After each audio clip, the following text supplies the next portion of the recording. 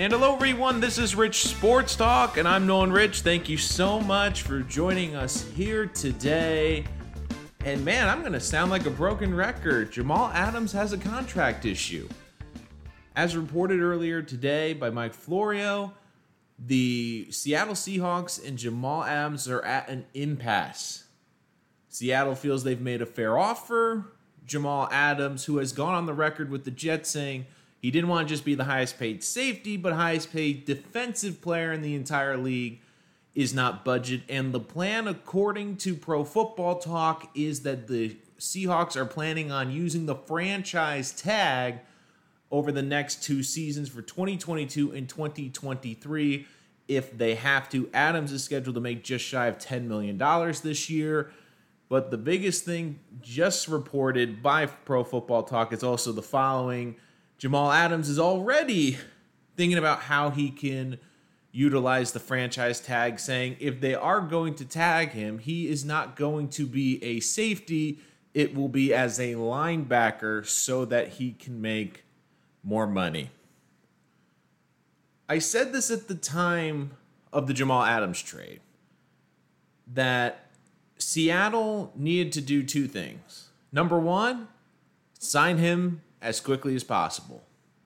And number two, understand that if you didn't sign him as soon as possible, this was going to be a problem. And Jamal Adams, without question, is a great player. I'm going to start off by saying this. Jamal Adams is an incredibly talented player. I put Jamal Adams in two very separate categories. As a football player, he is incredibly talented. You can make a case he's one of the most talented players. I think package-wise, what he can do, he's one of the top 10 NFL players in terms of physical talent and traits that he has that you can't teach people. He's an incredible game wrecker. He is a guy who you cannot game plan for. I like to call him a positionless hybrid. That's what he is. He is not a definitive safety.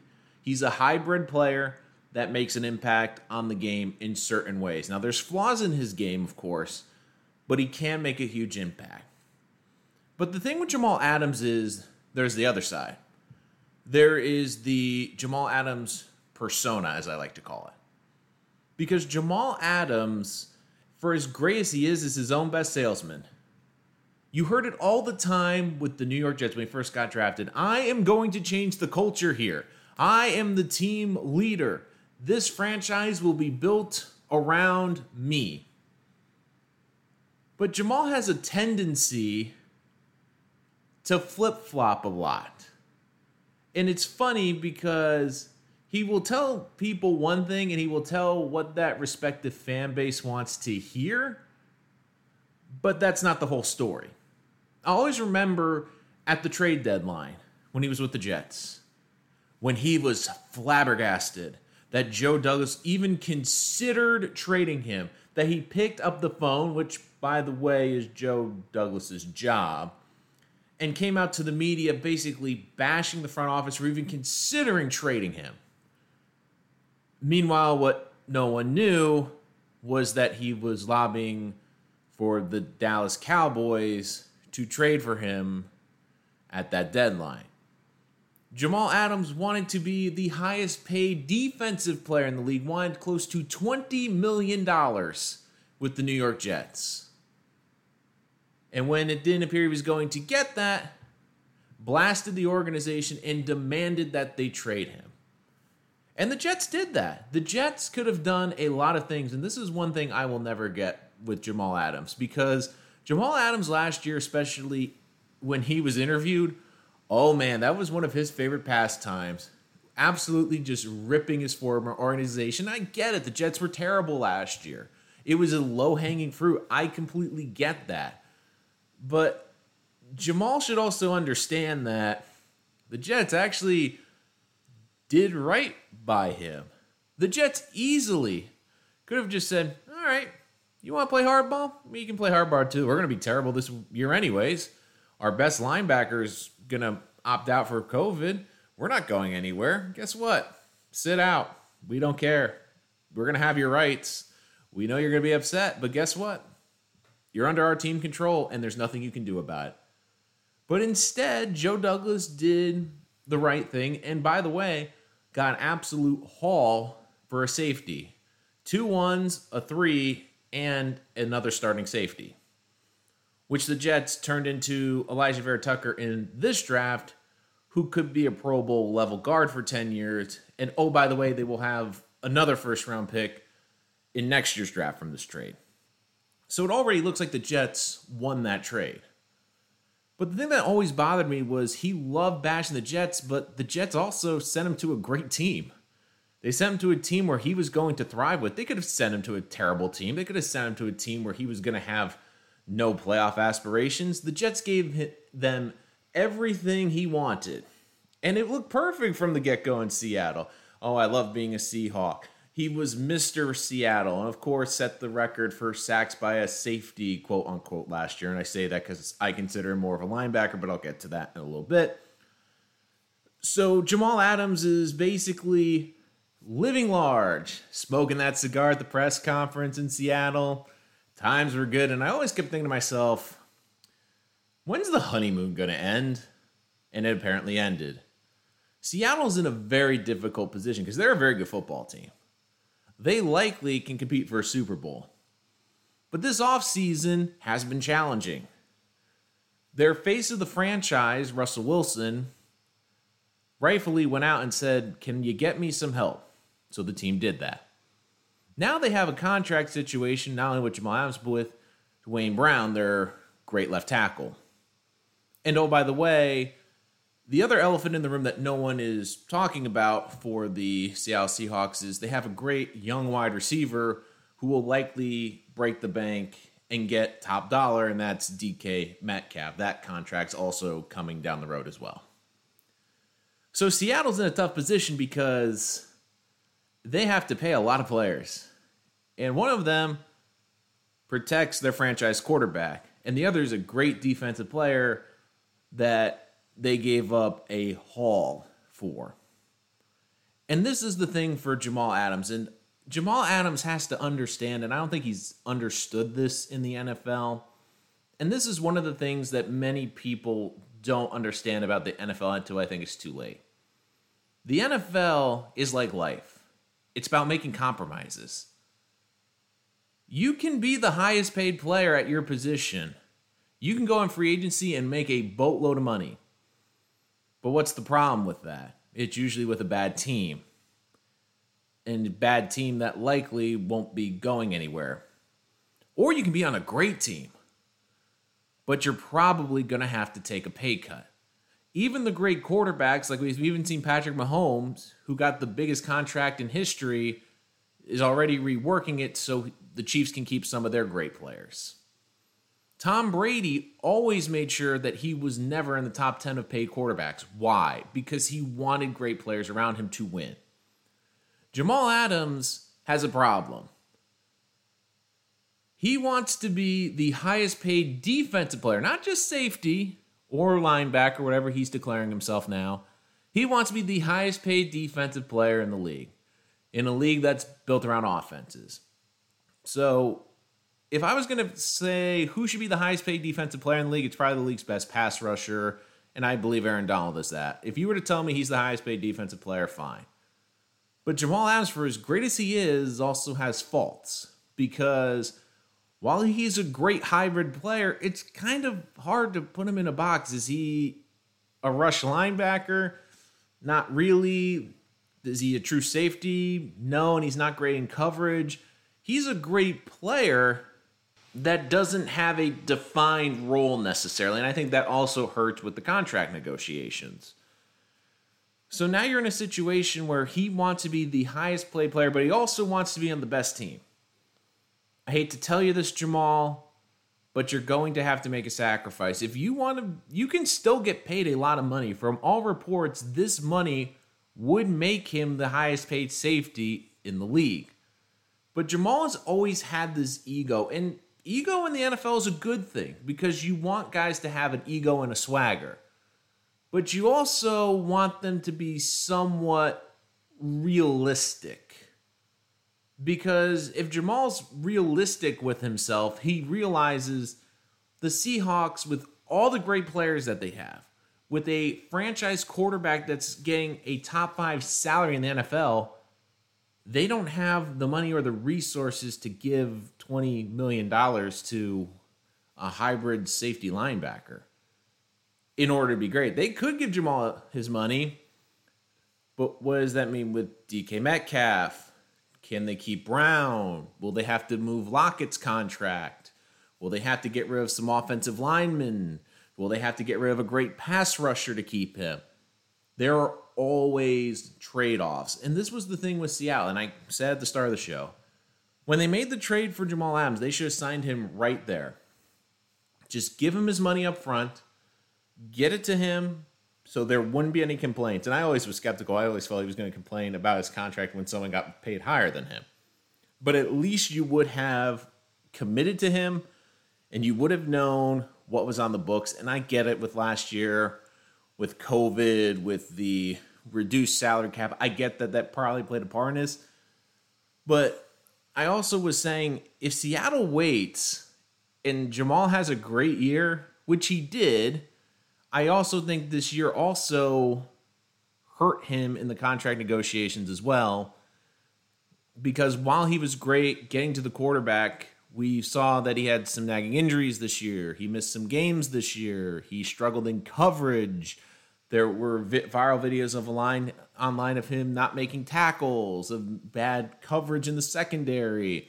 And then, of course, the playoff game where he couldn't make the defensive play in the post-game conference, he comes out and says, well, I couldn't make that play because I'm injured. Okay, but Jamal, at that point in the season, 95% of every NFL player has something. You can't just use the injury crutch. And it's just amazing because the way Jet fans have reacted to this is what you'd expect. They're like, see, this is what we had to deal with for a year and a half. And we were a bad team. I mean, you have a good team. You would think he'd be happy on a team that could win a Super Bowl. But this is the thing with Jamal. Jamal has this persona where, once again, I love ego. I think ego is great to be a great player, but he's got to be realistic. You can't have everything in the NFL. There's got to be trade-offs. But the biggest concern, if you're Seattle, isn't necessarily Jamal playing, because I do think Jamal's going to play because he's got the $10 million on the line this year. Could I see a potential holdout for a couple games? Maybe, but he's not going to hold out the whole season. To me, the biggest thing I think you have to worry about is being a potential clubhouse cancer, because the Jets locker room was absolutely rotten. And I'm not saying it was all Jamal. It was mostly Adam Gase. But it did feel like once Adams was out of the picture, the clubhouse did get better. And one of the things, too, is like with the Jets, I wanted to sign Marcus May, not just because he's a good safety, but because he's the team's quiet leader, and everyone says he's the leader of that team.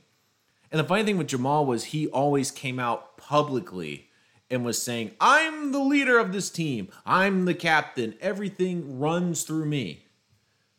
But did you notice how when he was traded from the Jets, a couple players were like, we'll miss him, but it didn't feel like the Jets were really that upset that he was gone. I mean, he did take shots at the organization. And look, I get he was frustrated, and I understand that this is the NFL, and Jamal Adams has a great example because he lives with one. His father was a running back in the NFL, got hurt in his career, and didn't get his money. And I get why for a guy like Jamal, that's very important. But once again, he doesn't understand his value.